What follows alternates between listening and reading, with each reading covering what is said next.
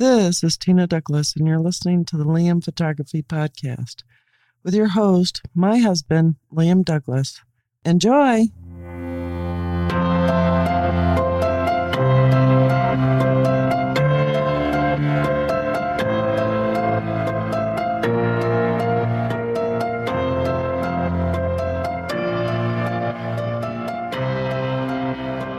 Greetings, everybody. You're listening to the Liam Photography Podcast. I'm your host, Liam Douglas, and this is episode 276 for September 29th, 2022.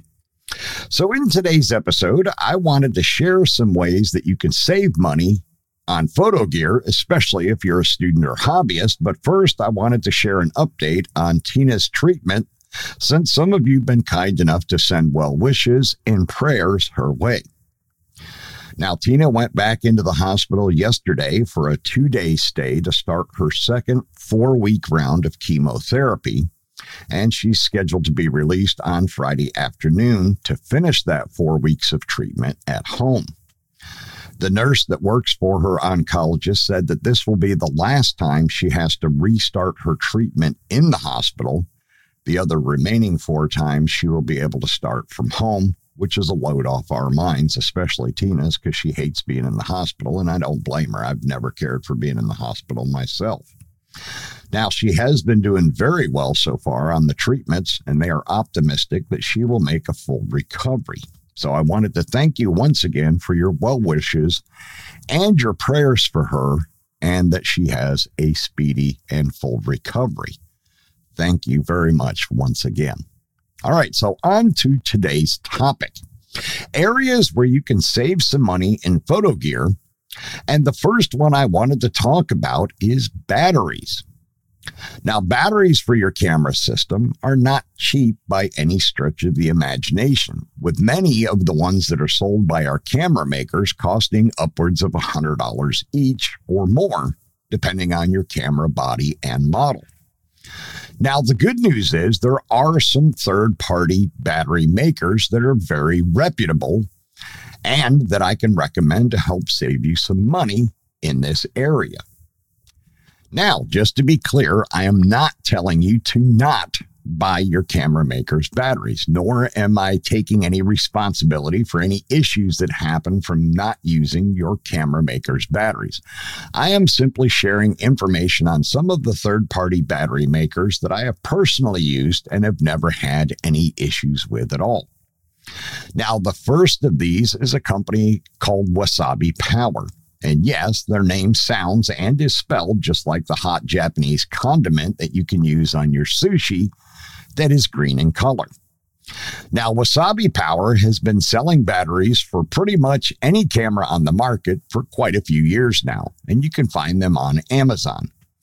They will frequently sell you 2 batteries and a spare charger from anywhere from $20 on up, depending on the camera make and model. Now, Wasabi Power batteries are made by a company called Blue Nook, and they've been making batteries since 2001, so they've been doing it for 21 years now. And if you visit their official website at wasabipower.com, you will see they offer batteries for GoPro, Canon, Nikon, Sony, Fujifilm, and Panasonic. And their batteries look very much like the original OEM batteries, only with the Wasabi Power name stamped on them.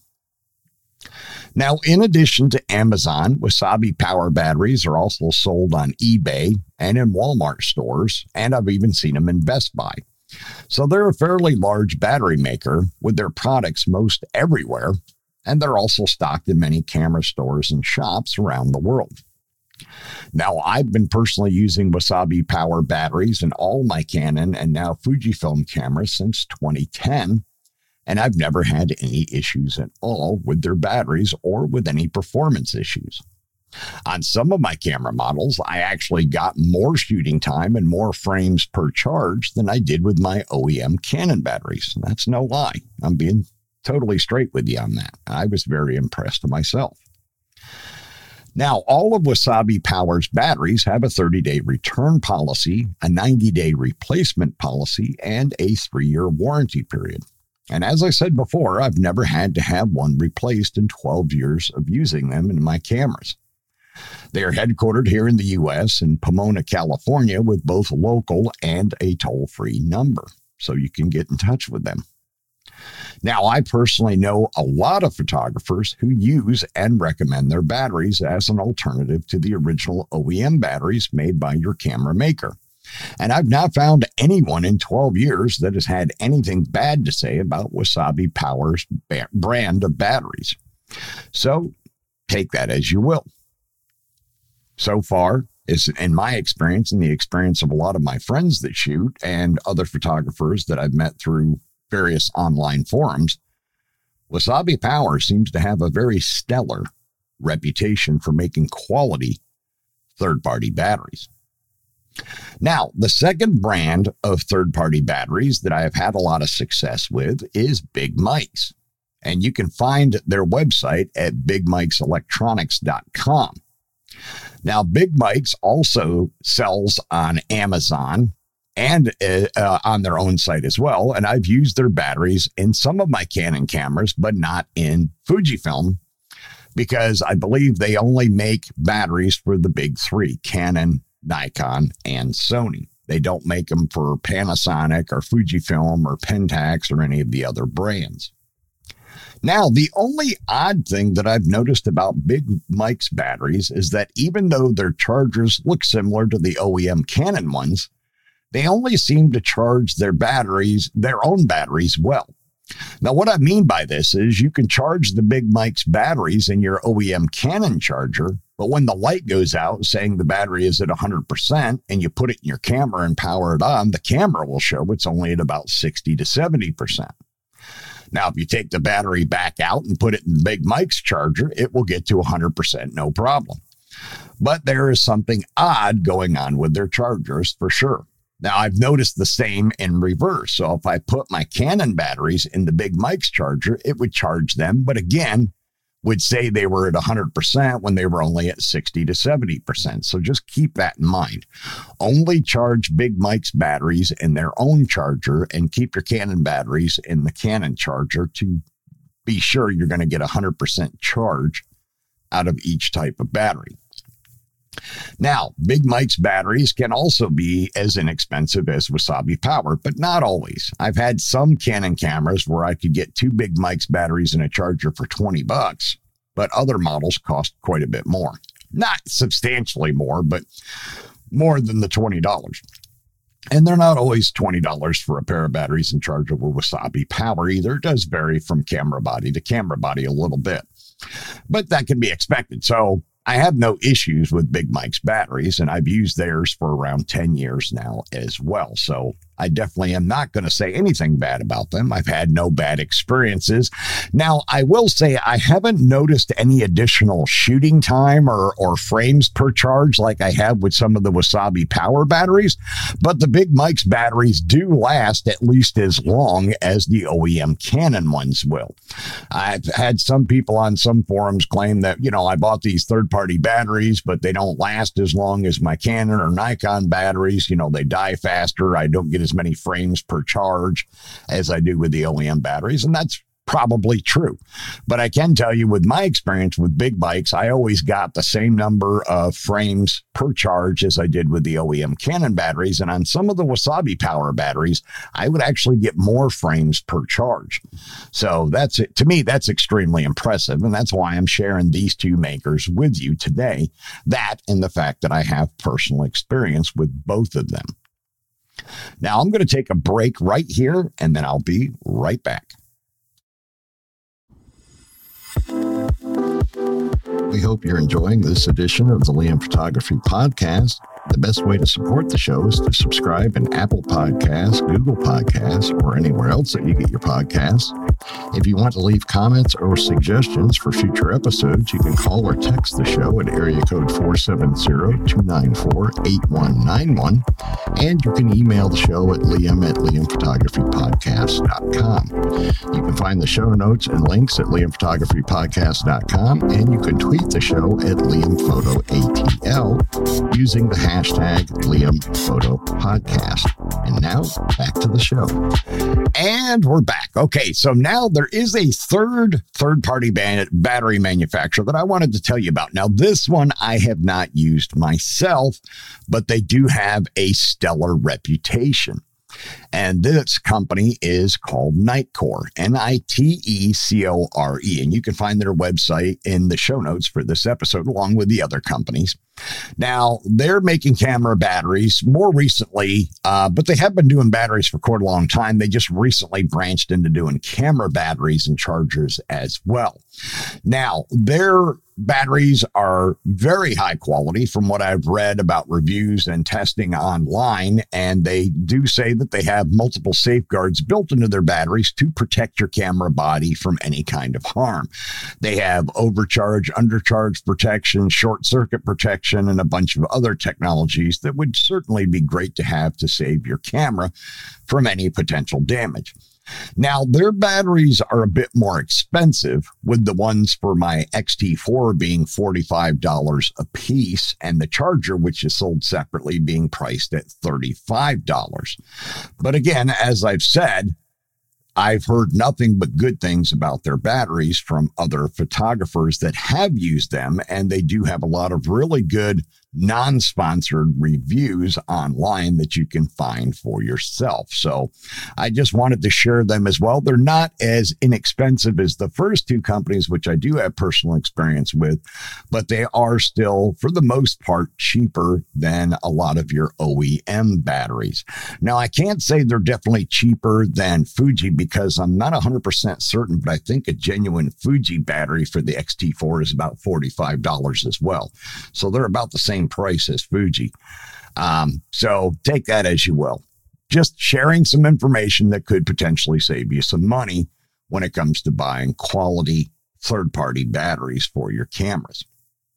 Now, the second area where you can save money that I wanted to talk about on today's show and save money on your photo gear is third-party glass. Now, I've talked about third-party glass before, and as you already know, your camera maker does offer great glass as well as less expensive entry-level glass or consumer glass for your camera. But if you want better quality glass for less money, what do you do then? Well, there are some options for you here as well, and a few that I can personally recommend from my own personal use and ownership. Now, Sigma is a third-party lens maker that's been around since 1961, and they make photography and cinematography-related products. And they make all of their products at their factory in Japan, the same home country as many of the camera makers. Now, I can share that some of the early Sigma lenses that I owned for my Canon bodies were subpar in performance and image quality. But their newest stuff, and especially their art series of lenses, are top-notch. Sigma offers a contemporary line, which is their more consumer-priced lenses, their sport line, which is for fast-action sports, their f2.8 lenses, stuff like that, their telephoto zooms, and then they have their art line of lenses, and these all fall at various price points. And of course, their art series is very similar in quality, image quality, to the Canon L series of glass or your Sony G Master line. Now, to give you an idea, just one example, a Sigma Art 35mm f1.4 lens in the Canon EF mount is $800 compared to Canon's 35mm f1.2L, which sells for $2,000 to $3,000. So quite a huge difference in price, and only a small difference in the widest aperture capability of f1.2 to f1.4. So not a significant amount of difference in light gathering capabilities. Either lens would be great for low light performance. Now, I personally know a lot of photographers who really love their Sigma Art glass, as well as quite a few that love Sigma's Sport Glass line as well for shooting baseball, football, soccer, and even basketball. Now, Sigma does also make their own camera bodies, which you might not have known about. And although they've gotten pretty good reviews, I've always preferred to stick with a brand that has been making camera bodies for quite a few decades, or in the case of Canon and Nikon, over a century. Now, the next Third-party lens maker I wanted to tell you about, if you didn't already know about them, is Tamron. And they're another Japanese lens maker that has been in business since 1950. Now, they make lenses like Sigma does for most any camera mount out there. And I've had a really good experience with Tamron lenses over the years on my Canon bodies. Now, I do admit I don't have any experience with their Fujifilm lenses, as they just recently started making X-mount glass. But from the posts I've read and the image samples I've seen in some of the Fujifilm groups that I'm in, Tamron makes great glass for Fujifilm now as well. They do currently have 3 lenses on the market. They have a 17-70 f2.8.